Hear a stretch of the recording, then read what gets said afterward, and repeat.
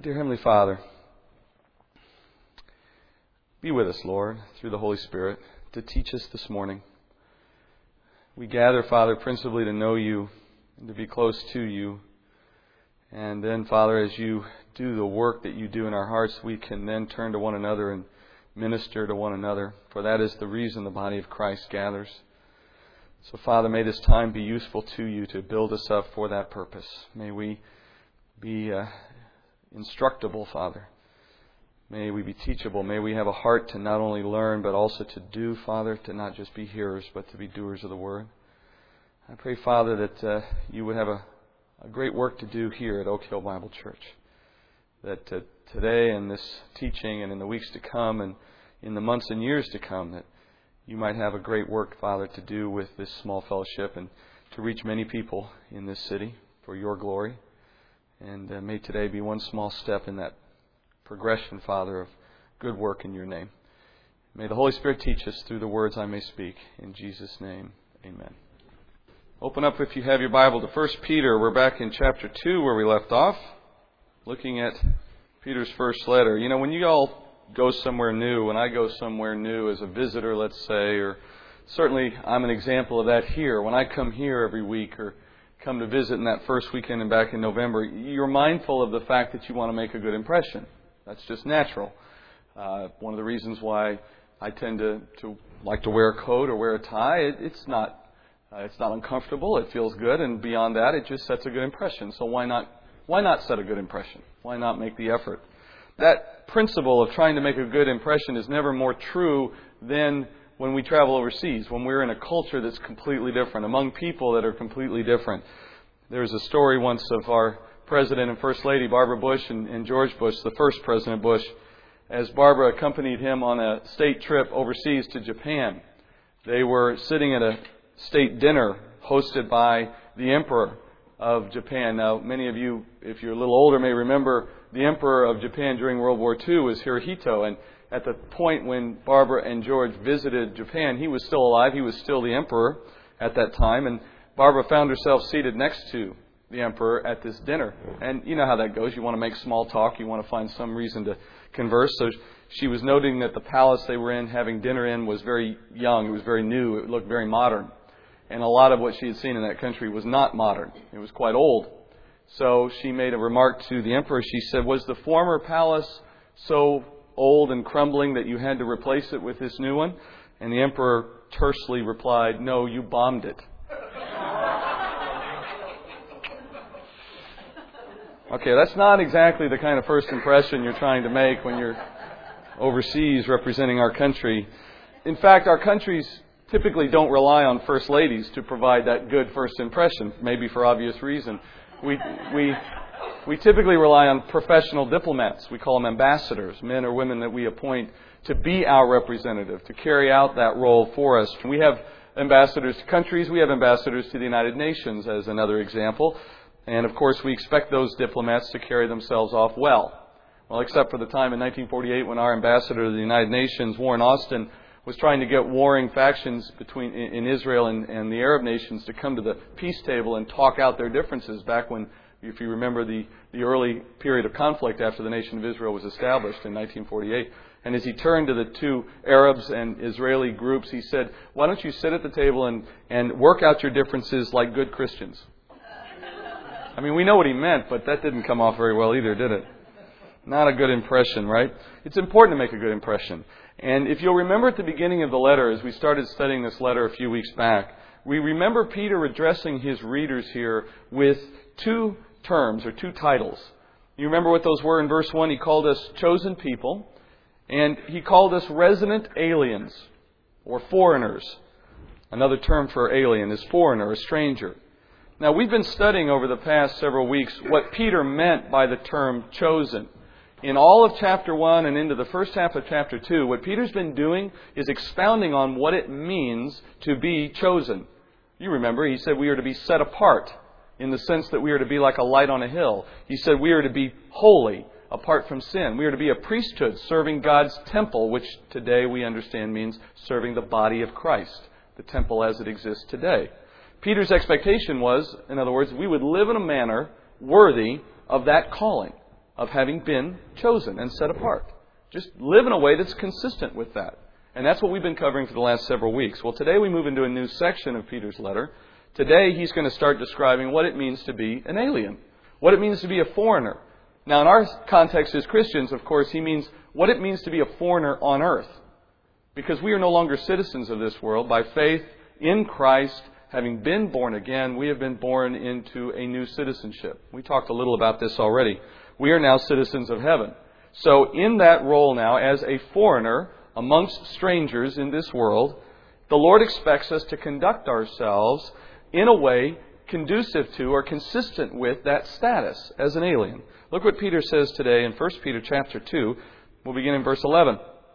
He says, "Beloved, I urge you as aliens and strangers to abstain from fleshly lusts which wage war against the soul.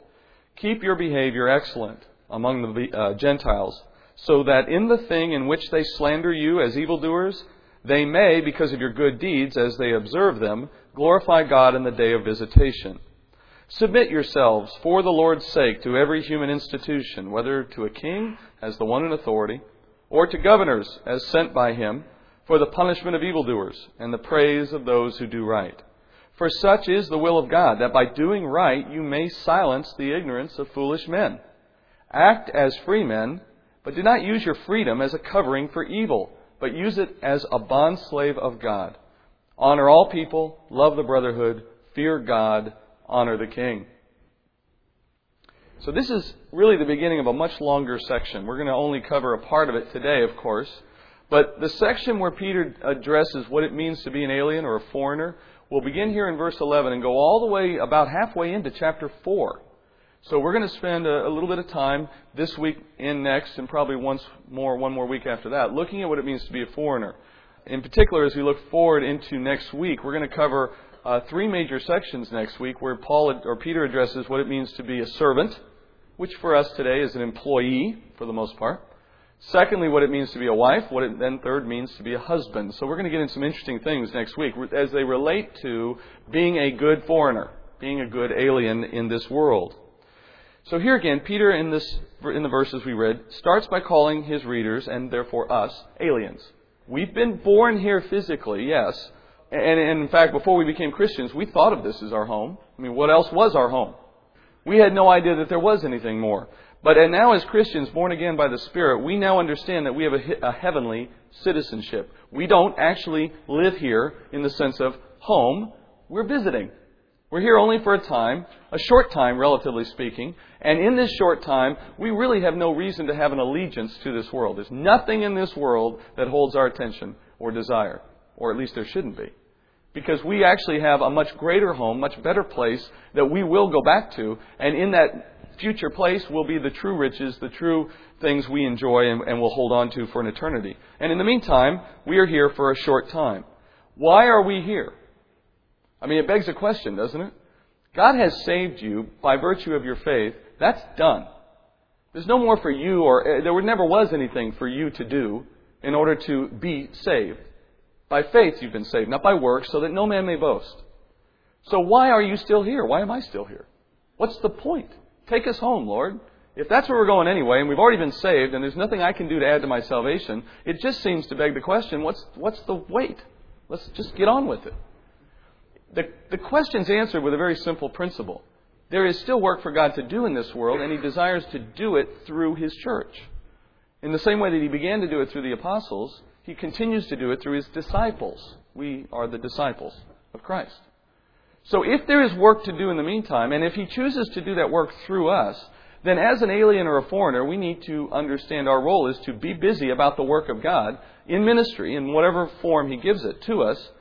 But in the case of our daily lives and our daily choices, we must not do things or fail to do things that give us the ability to do the work we want to do. In other words, that don't ruin our witness, that don't stand in the way of our ministry.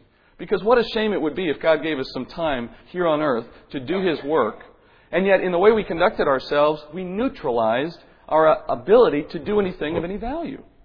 Because of how we're perceived by the world, because of a bad impression we're leaving in this world. That would be a real shame, wouldn't it? And that's what all Christians are at risk of doing if they don't understand this principle of living according to what it means to be a foreigner. As aliens, there are certain things that we don't do, and then there are certain things that we should do because we're aliens. For example, if you're traveling overseas and you want to make a good impression, there are certainly some things you would not do, and likewise some things you would want to do in that foreign land. I mean, as an example, my wife and I have had the opportunity to travel to England on several occasions, and I really like England. I find that to be a country I enjoy going to. As an example of how I should behave if I'm in England as a foreigner, one thing I'm not going to do is drive on the right side of the road. That's what I'm used to doing, but on the other hand, when I'm in England, that's a very bad thing to do. You won't do it for very long, let me put it that way. On the other hand, if you're in England, one thing you should do, if you come into contact with royalty, with the Queen, is to bow or to curtsy. I mean, these are practices that they have assumed you would know to do, even though you're not from that country. And if you don't do them, you will not make a good impression. You will not win them over, let me put it that way. Peter begins in verse 11 by speaking from the negative, meaning what we shouldn't do. What a good foreigner, a good alien, would never do while they're on foreign soil. In verse 12 and onward, which we'll cover in a minute, he begins to describe the positive. So before you get too worried about too much negative, he devotes one verse to negative, and he devotes from verse 12 all the way into chapter 4, talking about the positive, about what it should look like to be a good alien. So let's look first at what he says here in terms of what we should not do. He says, abstain from the lusts of the flesh, for they wage war with the soul. Now this should sound somewhat familiar, especially if you've been here the last few weeks. Here's again another reference from Peter to not letting ourselves give over to or give into lusts that take hold from the flesh. We've read this already. It's similar in many respects to his earlier warnings, but he's going in a new direction here. He's not simply reiterating, don't sin, be holy, be set apart. He's already said that, but this is different. He's going somewhere new here. He uses a Greek word here for abstain, apeko in the Greek, which literally means to hold back, to basically pull yourself back from something. Another way to say it is restrain yourself. Restrain yourself. I want you to picture a traveler, for example, who's perhaps at a dinner party, much like Barbara Bush would have been, for example. And in that context, as a stranger, as a foreigner, trying to set a good impression, you're about to say something, and then before you say it, you catch yourself and you realize, ooh, that might come off rude. That might sound inappropriate. I might offend them. I don't know if in this culture saying that is a good thing or not. So what I'm going to do is I'm going to remember my manners, and I'm going to restrain myself. I'm going to pull back at the last minute and not let myself do something that could, in this case, potentially be considered rude. That's the sense of what he's saying here. At least in general, those things that your flesh wants to do that you know are unholy, you should be at all times mindful of the fact that they may leave a bad impression. I need to hold those things back. But let's get specific for a moment, because what Peter's saying here is not very helpful unless you understand an example or two of what it would mean, what it looks like to fall prey to the lust of the flesh. Because he's mentioned lust in chapter 1. He's mentioning them here again in chapter 2, but he really has never defined them. Paul gives us the best list in all of Scripture for what this list of lusts of the flesh would be, of what that actually looks like. You find it in Galatians chapter 5. I'll just read a bit of it to you here. Chapter 5, verse 19. Paul says, now the deeds of the flesh are evident, which are immorality, impurity, sensuality, idolatry, sorcery, enmities, which just means hatred, strife, jealousy, outbursts of anger, disputes, dissensions, factions, envying, drunkenness, carousing, and things like these, Paul says, which tells us this is not an all-inclusive list. And then he goes on, of which I forewarn you, just as I have forewarned you, that those who practice such things will not inherit the kingdom of God. And we don't need to take time here now to define each one. That's really getting too far off the point for the sake of this morning. Some of your translations, in fact, will probably use some slightly different terms for what I just read, which is helpful. If you have access to multiple translations, take a look at how they render some of these words. You'll get a much better understanding of the kind of behaviors that Paul is talking about. What's probably sufficient for us to note this morning is that in every case, these items, these activities, these sins that were in that list, they are all the antithesis of love, of agape love, the love that is unique to the love of God in us. Not eros, not a sexual or romantic love. We're talking here about brotherly love, the kind of love that is unique to Christian experience, that only God can show you how to love in that way. What do I mean by antithesis? Well, opposite is a way of putting it, but it's more than just opposite. It's like they're fire and water. They can't coexist in the same moment. One cancels out the other. You can't indulge in these desires and simultaneously show somebody agape love. Let me give you some examples. I cannot show my wife, for example, agape love. Again, here, not eros, but agape love, brotherly love in the Christian walk. I can't show my spouse that kind of love if in the midst of a moment I'm harboring jealousy or anger or envy. In the moments I give into those emotions and those sins, the opportunity for agape love is lost in that moment. Similarly, I can't show agape love for my Christian brothers and sisters in this room or anywhere else as long as I am about stirring up disputes or enmity or dissensions. When people in a church context go around stirring up trouble behind other people's backs, as long as they are giving in to that emotion and that sin, for as long as it stays with them, they are not in agape love. It is impossible. The two do not coexist. Third, final example, I can't show agape love to the unbeliever, to the outside world, if at the same time I am promoting or condoning or participating in some kind of sensuality, which is lewdness, or some kind of sorcery, or drunkenness, or as Paul puts it, carousing. We call it partying. The basic point here is that if I'm going to show those people the love that God has given me and try to use that as a witness for the sake of the gospel, that message is completely inconsistent and contrary to a message of, hey, your way of life is good and I enjoy it with you. You know, the stupid example I've heard on occasion of someone who says, well, what if I want to go in and minister to those men who go into the topless bar? I need to go in there and be with them. I've got to be able to minister where they are. That's nonsense. Because you have no witness in that moment. Your only witness in that moment is you're condoning that behavior and you consider it appropriate. If you care that much for those men, stand outside the door and when they walk out, talk to them. But you don't have to go to that next step. And I use that as sort of an example of by exaggeration. But there's lots of other more common examples in our everyday experience where people want to, in some way, concede to the way the world lives in order to presumably be closer to them for the sake of the gospel. That's a dangerous kind of compromise, and it's a completely misinformed one.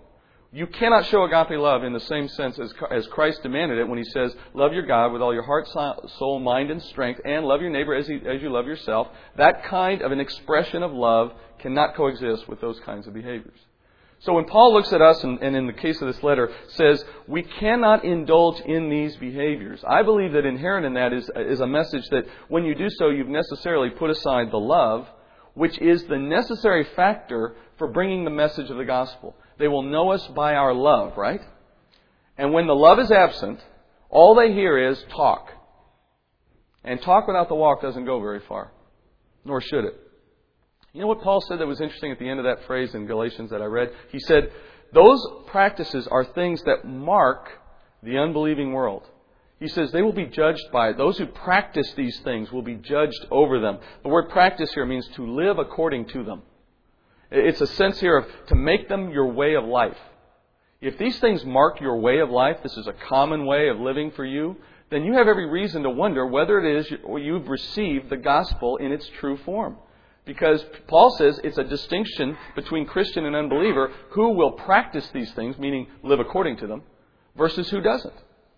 And of course that leaves out for the moment the possibility of a momentary fall. We all experience those points in our life. That in itself does not have anything to say about whether we are Christian or not. But to practice them, to live according to them, to make them a way of life, to regularly go out and get drunk, day after day after day, and carouse and enjoy sensuality in one form or another, or to be always angry and having dissensions and so on and so on and so forth. If that's the way you mark somebody's life, I don't see fruit there. And I think the Scriptures are clear that that's somebody whose life may cause a concern about what's in their heart. We don't want to share in that. We don't even want to come close to sharing in that. That's why he says these lusts, they wage war for our soul. He's talking here about the fact that the flesh body we still have right now is still essentially fighting for the chance to live out in those ways. And the soul that we have, the Spirit that God has given us to contend with that flesh, is there to hold that desire back, to live in a holy way. And it's been empowered to do so by the Holy Spirit. But you have to wage the war because that flesh you have is still fighting for control and it's still fighting to give in to those lusts. The analogy I would use is like your flesh is like a man you're trying to drown for good reason. But in the meantime, you've got a man fighting for air and you've got to keep holding him down and you cannot let him up.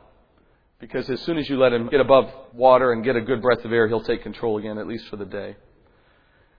In the meantime, Paul says, and as Peter has echoed, we need to wage war against those lusts. If you think about it, all Peter's asking us to do right now as a church is live in a manner consistent with the customs and the traditions of our home country.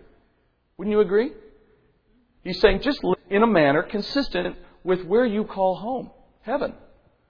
Let me give you an example. If you were an explorer, let's say we had the opportunity to go to the other side of the world, do something, do basically what many of the missionaries do as you talk about them from week to week. But now imagine it in some deep jungle or forest where you find the undiscovered tribe. You know the picture that I'm thinking of here, right? If you were to step into that culture, I know you would find a lot of very unusual practices and very unusual things going on. They'd be eating things that you and I, usually call an exterminator to take care of, right? They'd be wearing strange clothing, things that we would wash the car with, maybe, right? Rags for the most part, if you think about the stereotype. They would certainly be practicing strange rituals and customs within their family. Some of the bizarre things you might imagine them doing in their culture would be like, teenagers picking up their room. Just strange things we never see in the real world today, And regardless, though, of what you found, regardless of what you actually saw happening in those homes, in those families, what I know you and I would do, and I know this because it's done with missionaries all the time, you would still prefer to eat the meals that you found back home, wouldn't you? You'd have people send you care packages. You would look for ways to make meals that you're used to for your family. Friends I know that live in Kenya as missionaries, they love it when people send them dry packages of spaghetti sauce mix or Kool-Aid or something that when they make it, it gives them a feeling of being home again because they can't find that where they are. You would probably continue to wear your same dress. I doubt any of you would abandon the clothes that you take for granted and start wearing, little buckskin or whatever is common in that place. I'm using the stereotype again, but you see my point. And I doubt you would pick up on their family customs, whatever those unique customs are. You would continue to come back into your home, whatever you called home there, and you would do what you're comfortable and familiar with. In other words, you would live in their world, but you would not be of their world. You would simply be present with them in that world. You'd remain distinct. You'd remain who you really are. That's all Peter's asking for. He's not asking us to do anything out of the ordinary when you consider that what we do when we go elsewhere in this world is exactly the same thing he's asking us to do here as a Christian. Just live according to the customs of where you now call home, which is heaven. Now, I'm going to give you credit, though, for one distinction here, one difference between my example and what Peter's saying. In the case of my example, you had to get up, leave somewhere, go to another place, and then by virtue of going, you found yourself to be a stranger. It worked opposite, though, in the case of our Christian experience, right? We didn't go anywhere. We just found the world around us suddenly turned upside down. Suddenly, where we used to call home is now the strange place. The people we used to call our neighbors and friends in that sense, now they're strangers to us spiritually. They're now the opportunity for witness. But we didn't have to actually make a decision to go somewhere. It was done to us in a spiritual sense. That distinction is important because it reminds us we have to work that much harder not to slip back into the old way. But other than that, it doesn't change the principle. You're still a stranger now. You're still not of this place anymore. You still have an obligation to behave according to where you were from. Because now you are the ambassador for Christ while He's gone.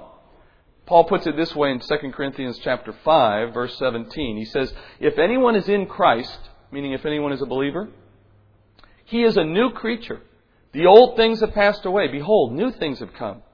Now all these things are from God, who reconciled us to Himself through Christ and gave us the ministry of reconciliation. What Paul is saying is the gospel, a ministry of reconciling people to God through the gospel of Jesus Christ. That ministry was given to all of us as part of the church. And then Paul goes on. He says, God, namely, and this is naming what that ministry is, namely that God was in Christ, reconciling the world to Himself, not counting their trespasses against them. And He has committed to us the word of reconciliation. Therefore, he says, we are ambassadors for Christ. As though God were making an appeal through us. We beg you on behalf of Christ, be reconciled to God. Paul says that's the ministry we now each have by virtue of faith. We have become ambassadors. You may not have signed up for the foreign service. You may not have signed up to be an ambassador. Hey, surprise, you're a foreign ambassador to the world you find yourself in now. So how does an ambassador act? If we're not supposed to do these other things, what are we supposed to do? Verse 12, Peter begins, as I mentioned already, this long discourse on how an ambassador acts. And he starts here by saying, keep your behavior excellent among the Gentiles. Did you catch that? Among the Gentiles. What does he mean by keep your behavior appropriate among the Gentiles? By the way, in case you didn't know, unless any of you here can trace your lineage all the way back to Abraham, you're all Gentiles, along with me. Peter, I think, could have meant one of two things. First, he could simply have meant that the Jewish believers who received this letter in that day were being asked to carry themselves in an upright way among the Gentile nations where they found themselves living. Remember where he addressed the letter? It was to the regions of Asia Minor, current-day Turkey, which was outside Palestine. This is not where Jews normally would have lived. This was to a group of Jews who had left their home country and were living out amongst Gentile nations. So he could have just been saying, hey, live in an upright way amongst those Gentile nations. That's true enough. I don't think that's wrong. But I think Peter has a broader point. I think he wants us to go one step further. And if you understand some of the history around when this letter was written, you really begin to appreciate why he's saying this right now to these people. He's talking here about how the church as a whole was viewed by the surrounding pagan cultures dominated by Rome. And when he says Gentiles here, he's talking about these pagan nations that were all around them, that were Roman, under Roman occupation or Roman founded. Look what he says carefully in verse 12. He says, his readers, meaning the Christians who received this letter, were being slandered by this same group of Gentiles. The ones that he says you need to be excellent among. These are the people that are slandering. Remember what slander is? Deceit and malice mixed together. Lying about someone in order to hurt them, more or less. These Gentiles, he also says in verse 12, were calling the readers, calling Christians, evildoers. The word for evildoer in the Greek, ke kopo oios, it literally means criminal. So I want you to get a picture here in your mind of what was going on. Peter's writing to a group of Christians who were living amongst pagan cultures in the realm of Rome's control. And these pagan cultures were turning to one another and saying, those Christians, they're criminals. And they were slandering them with that statement. Now Peter suggests, and I think it's clear if you know the history of the church in this day, it was this slander that became the basis for some of the early persecution of the church under the Emperor Nero. He suggests here in this letter, and we'll look at this more here in a minute, that this slander was the first stage of that persecution. Remember what Hitler did when he wanted the nation of Germany right before World War II to rise up and unify under his authority? He picked an enemy, an internal enemy, and by slandering that internal enemy, he was able to turn the nation against a subgroup, a small minority within its own country. And by making them the enemy of all the ills of the nation, he gave them something to rally around. Of course, what was his target? The Jews living within Germany. It's interesting how the Jews continue to be a target throughout history. There's no coincidence in that. The enemy is at work in that at all times. If you look at verse 12 and you look at how he says, I want you to be excellent, which means commendable, I want you to understand Peter's first concern is don't give any credibility to these false accusations. Don't give any truth. I mean, the worst thing you can do if the world's calling you an evildoer is do evil. Because now they've just seen confirmation of the accusation. So whatever you do, don't give any credit. And the reason he says this is because they were living in dangerous times. I don't know how many of you know the history of the church at this point. The letter we've said already was written around AD 64. And in AD 64, the Roman Emperor Nero had just barely begun to persecute Christians. It was based on an event in the city of Rome that occurred on July 19th, AD 64. There was a fire that broke out in one of the small shops that made up the Circus Maximus. You want to think of a Circus Maximus as being like a giant bazaar, giant merchant fair, that kind of a thing. Very prominent in the center of Rome. And when this fire broke out, it spread rapidly to many other regions within the city of Rome.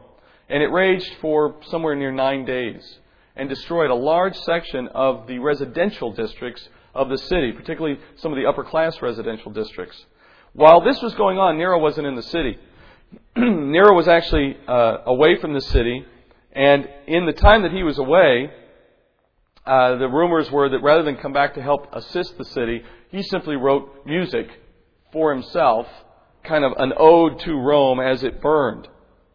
One of the residential districts that was spared, interestingly enough, of all the places that were not burned, one of the most prominent was an area on the other side of the Tiber River that was principally a Jewish population, the Jewish residents of the city. So it was interesting that the Jewish residents were spared the fire. Nero seized on this. When he returned to the city and he began to hear a lot of the rumor that he had allowed the fire, then the rumor turned into he started the fire, and the city began to turn against Nero, claiming that, oh, you just wanted to rebuild it anyway. You let it burn. You made it burn. Nero then, as a defense, took up slander of the Jews, and he began to blame the Jewish population in Rome for having started the fire. That led to persecution breaking out against them. About the year 49 AD, this is going back a couple decades earlier, Emperor Claudius had already banished some Jews and some Christian Jews from the city because they had already gained a reputation for upheaval, for fighting with one another in the synagogues and creating civil disturbance. So I want you to see the pattern that Peter is building on here. In AD 64, when he writes this letter, one thing's already true. Jewish Christians and Jews generally in the city of Rome were known as troublemakers. They were known as people who wouldn't keep the peace.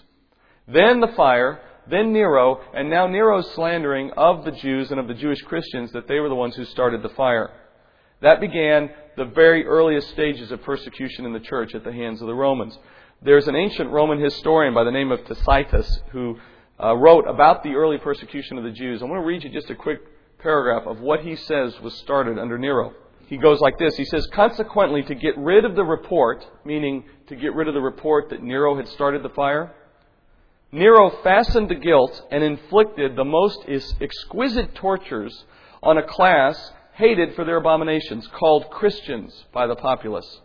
Christus, meaning Christ, from whom the name had its origin, suffered the extreme penalty during the reign of Tiberius at the hands of one of our procurators, Pontius Pilate.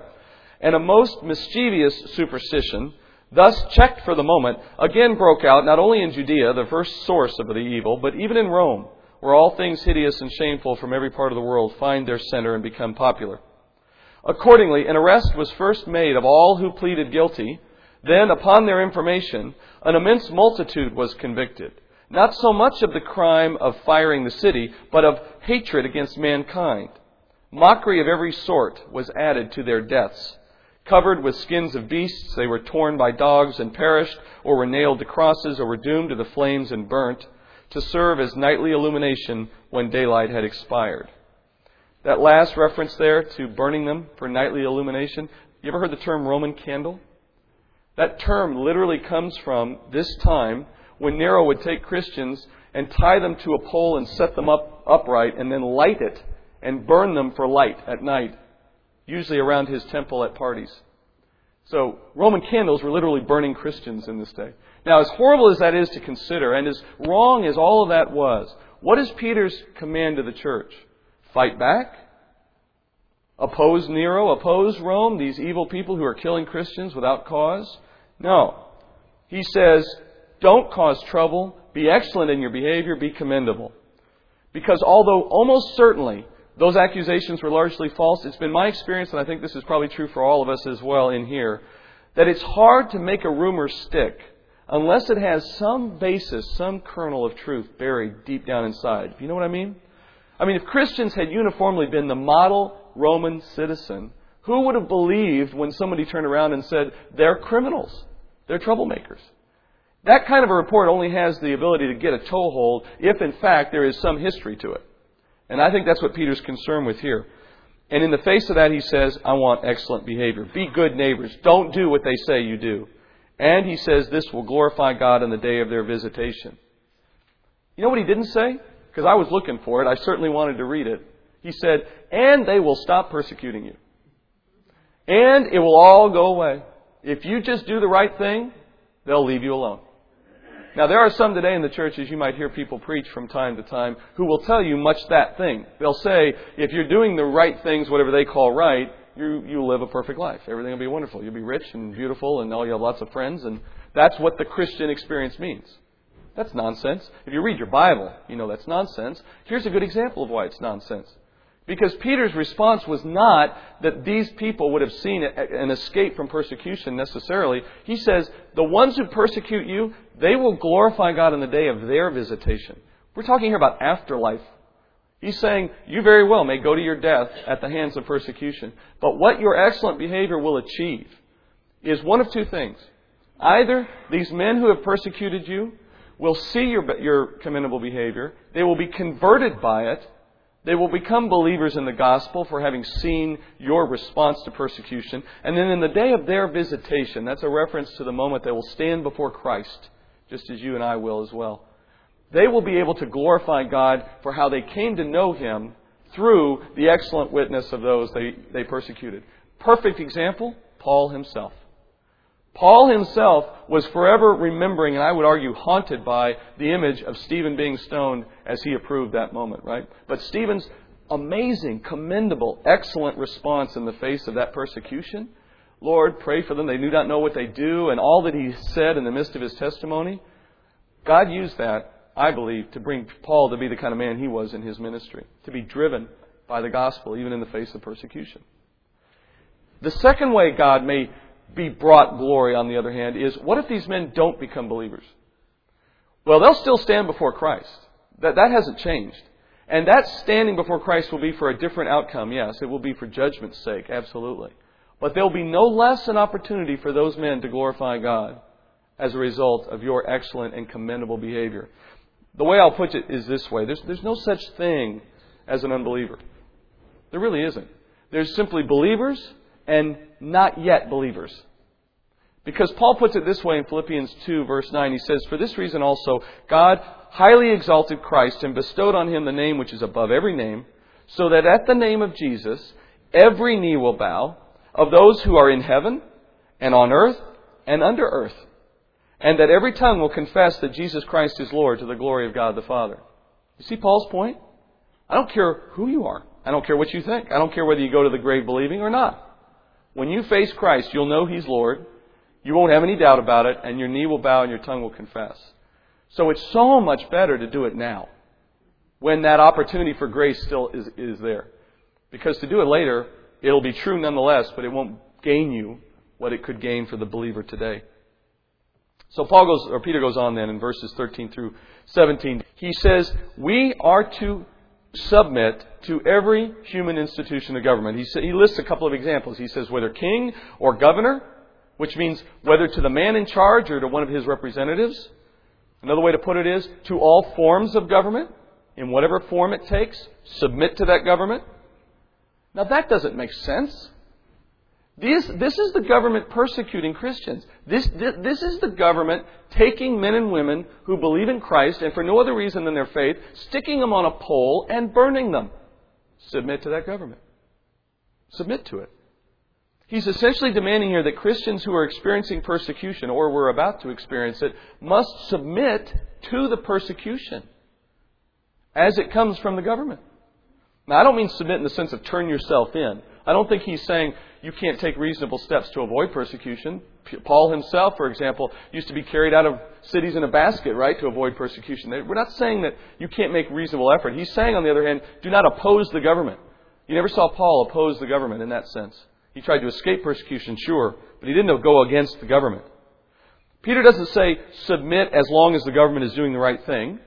He doesn't say submit as long as it's doing what you want it to do. He just says submit. I often think back to the example a few years back of the Alabama judge. Roy Moore, I think was the gentleman's name. You remember back in Alabama, he was insistent that the Ten Commandments were going to be on a stone structure. I don't remember what it was, monument, I guess. And it was going to sit in the courthouse lobby, come heck or high water.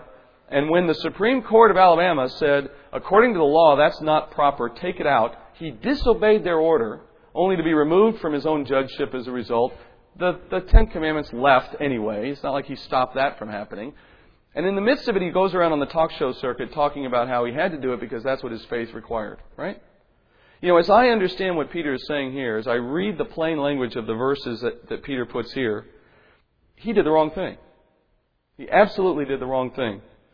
Because even when the decisions of the government seem to go against what we believe God's heart is, Peter's own letter says that's not basis to challenge the authority of government. Because I want you to understand who he's talking to and under what circumstances. He's saying, in the midst of the Roman government killing Christians, submit to that government. I don't know what Roy Moore saw in the government in Alabama that caused him to be concerned, but I doubt they were taking Christians out on poles and burning them. So if Peter is saying to the Christians of his day that submitting to the government under those circumstances was right, how could we turn under our current circumstances and do anything less than submit to the government we find ourselves in? And remember, there's a big difference between submitting and agreeing. There's a big difference between submitting and believing it's the right thing. We're submitting because we're told to submit. The only exception I can find in Scripture, generally speaking, for when a Christian can oppose government is when that government directly orders us to violate God's commandments or His Word. Peter himself did that. If you know the story out of Acts chapter 4:18, Peter and John were ministering, and they're summoned, as it goes in Acts, before the council of Jewish leaders. And they commanded them not to speak or to teach at all in the name of Jesus. But Peter and John answered and said to them, "Whether it is right in the sight of God to give heed to you rather than to God, you be the judge. For we cannot stop speaking about what we have seen and heard." So they go on, speaking the gospel. Later they're dragged before these same men in chapter 5 because they violated that order. So here's what happens when they get dragged before these men in chapter 5, verse 27. When they had brought them before them, they stood before the council, and the high priest questioned them, saying, "We gave you strict orders not to continue teaching in this name, and yet you have filled Jerusalem with your teaching, and intend to bring this man's blood upon us." But Peter and the apostles answered, "We must obey God rather than men." So Peter himself took opportunity to oppose the leaders appointed over them in government, in the case of the Jewish council, when he saw their orders as conflicting with God's orders. But Peter's readers here are not in trouble because they have found themselves in that kind of a situation. They can't use that excuse. They're in trouble for disturbing the peace. They're in trouble because they've been acting as criminals in the eyes of the population in the way they've been contending with Jews in the temple or in the tabernacle, in the local synagogues. That's not the same thing as saying God has commanded me to do something and you're trying to stop me. That's just being dumb. That's not being excellent and commendable in your behavior. I think it's clear as you read these verses that people in Peter's day had been abusing their freedom in Christ. He tells them in verses 16 and 17, "Don't use your liberty in Christ as a covering," which means as an excuse for your evil. He points that out here in the letter. He says, you know you've got certain liberties in Christ. We have liberty in Christ, freedom. The freedom from not being under the Jewish law anymore.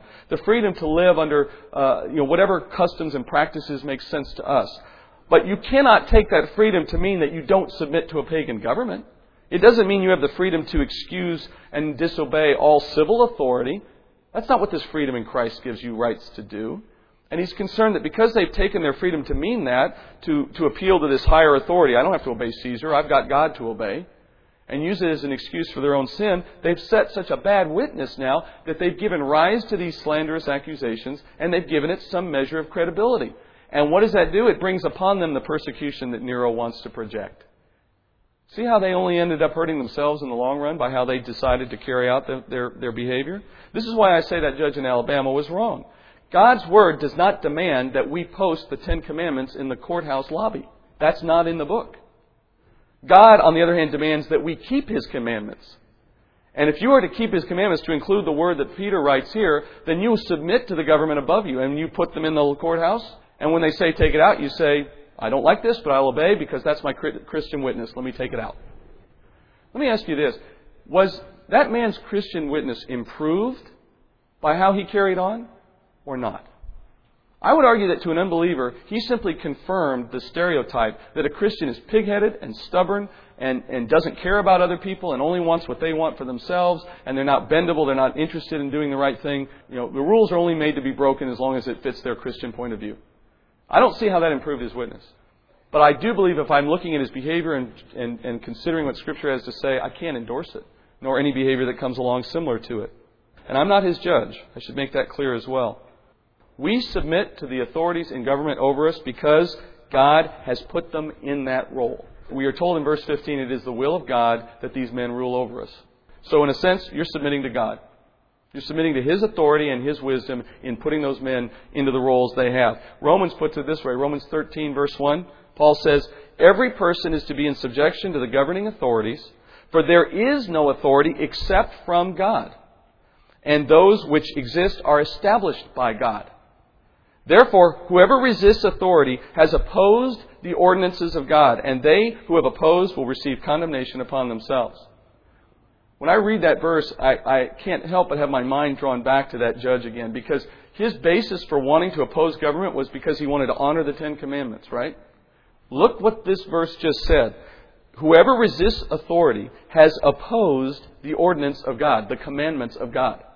The supreme irony was the man who wanted to uphold God's commandments was violating God's ordinance by not submitting to authority in the way that God had ordained it. When we rebel against government, we actually rebel against God in the sense that we rebel against His will in having appointed those men to leadership. And that doesn't mean He appointed men because they're good or holy or Christian even.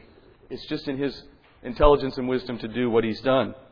The second reason we do this is because it might bring some men to know the truth. But I want to say this very quickly out of what Paul writes in 1 Timothy chapter 2. Paul says God is not partial with respect to who He will bring salvation.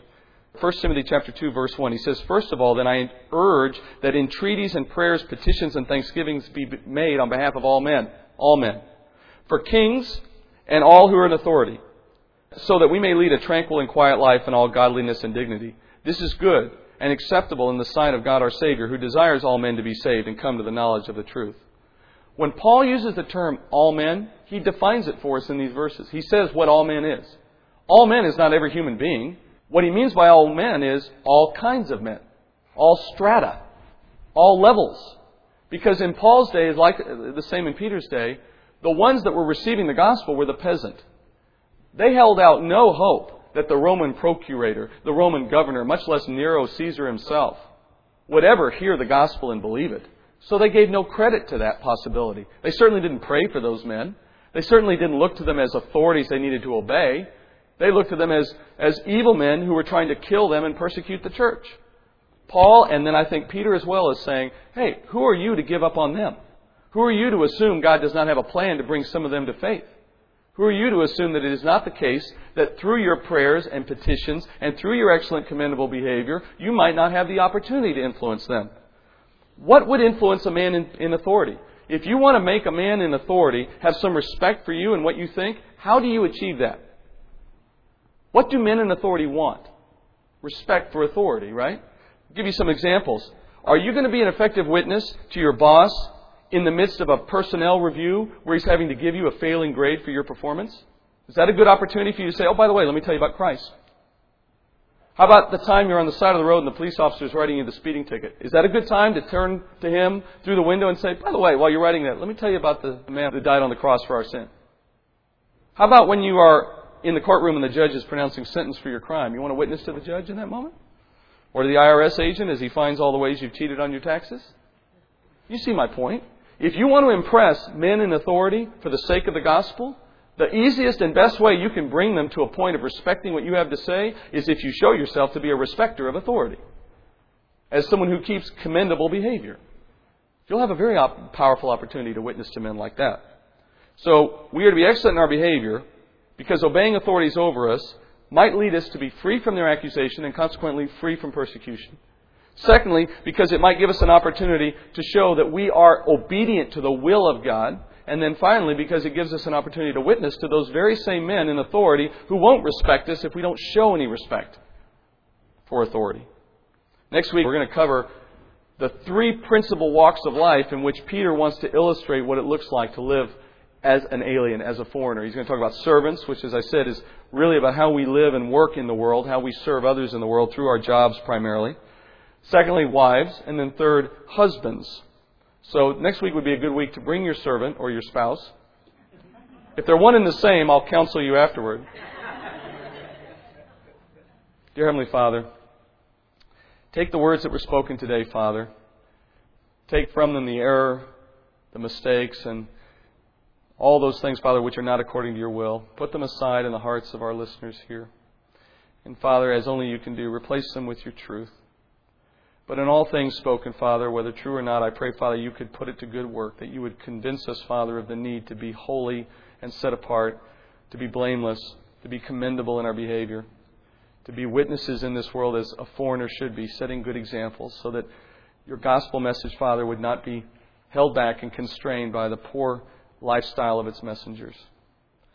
But rather, Father, we might amplify, if possible, that message. We might make it receivable if that were our power. But in no way, Father, could we be a barrier. I pray that you would give us the opportunity to know where we are a barrier and where our lives, Father, are not excellent. And with that conviction, drive us to be more like you. And we ask, Father, a blessing as we go to eat today with our fellowship, and that you would be with us in our time together and in the company we share, that you would guard our words and open our hearts and show the love that is within us. And thank you, Father, for this gathering, as always, that the church might be a light and a beacon in this city, and you could put it to great work. And we give you praise, asking that if it be your opportunity or be your will, we could come back next week to complete this chapter and to move forward in this study. And we thank you. In Jesus' name, amen.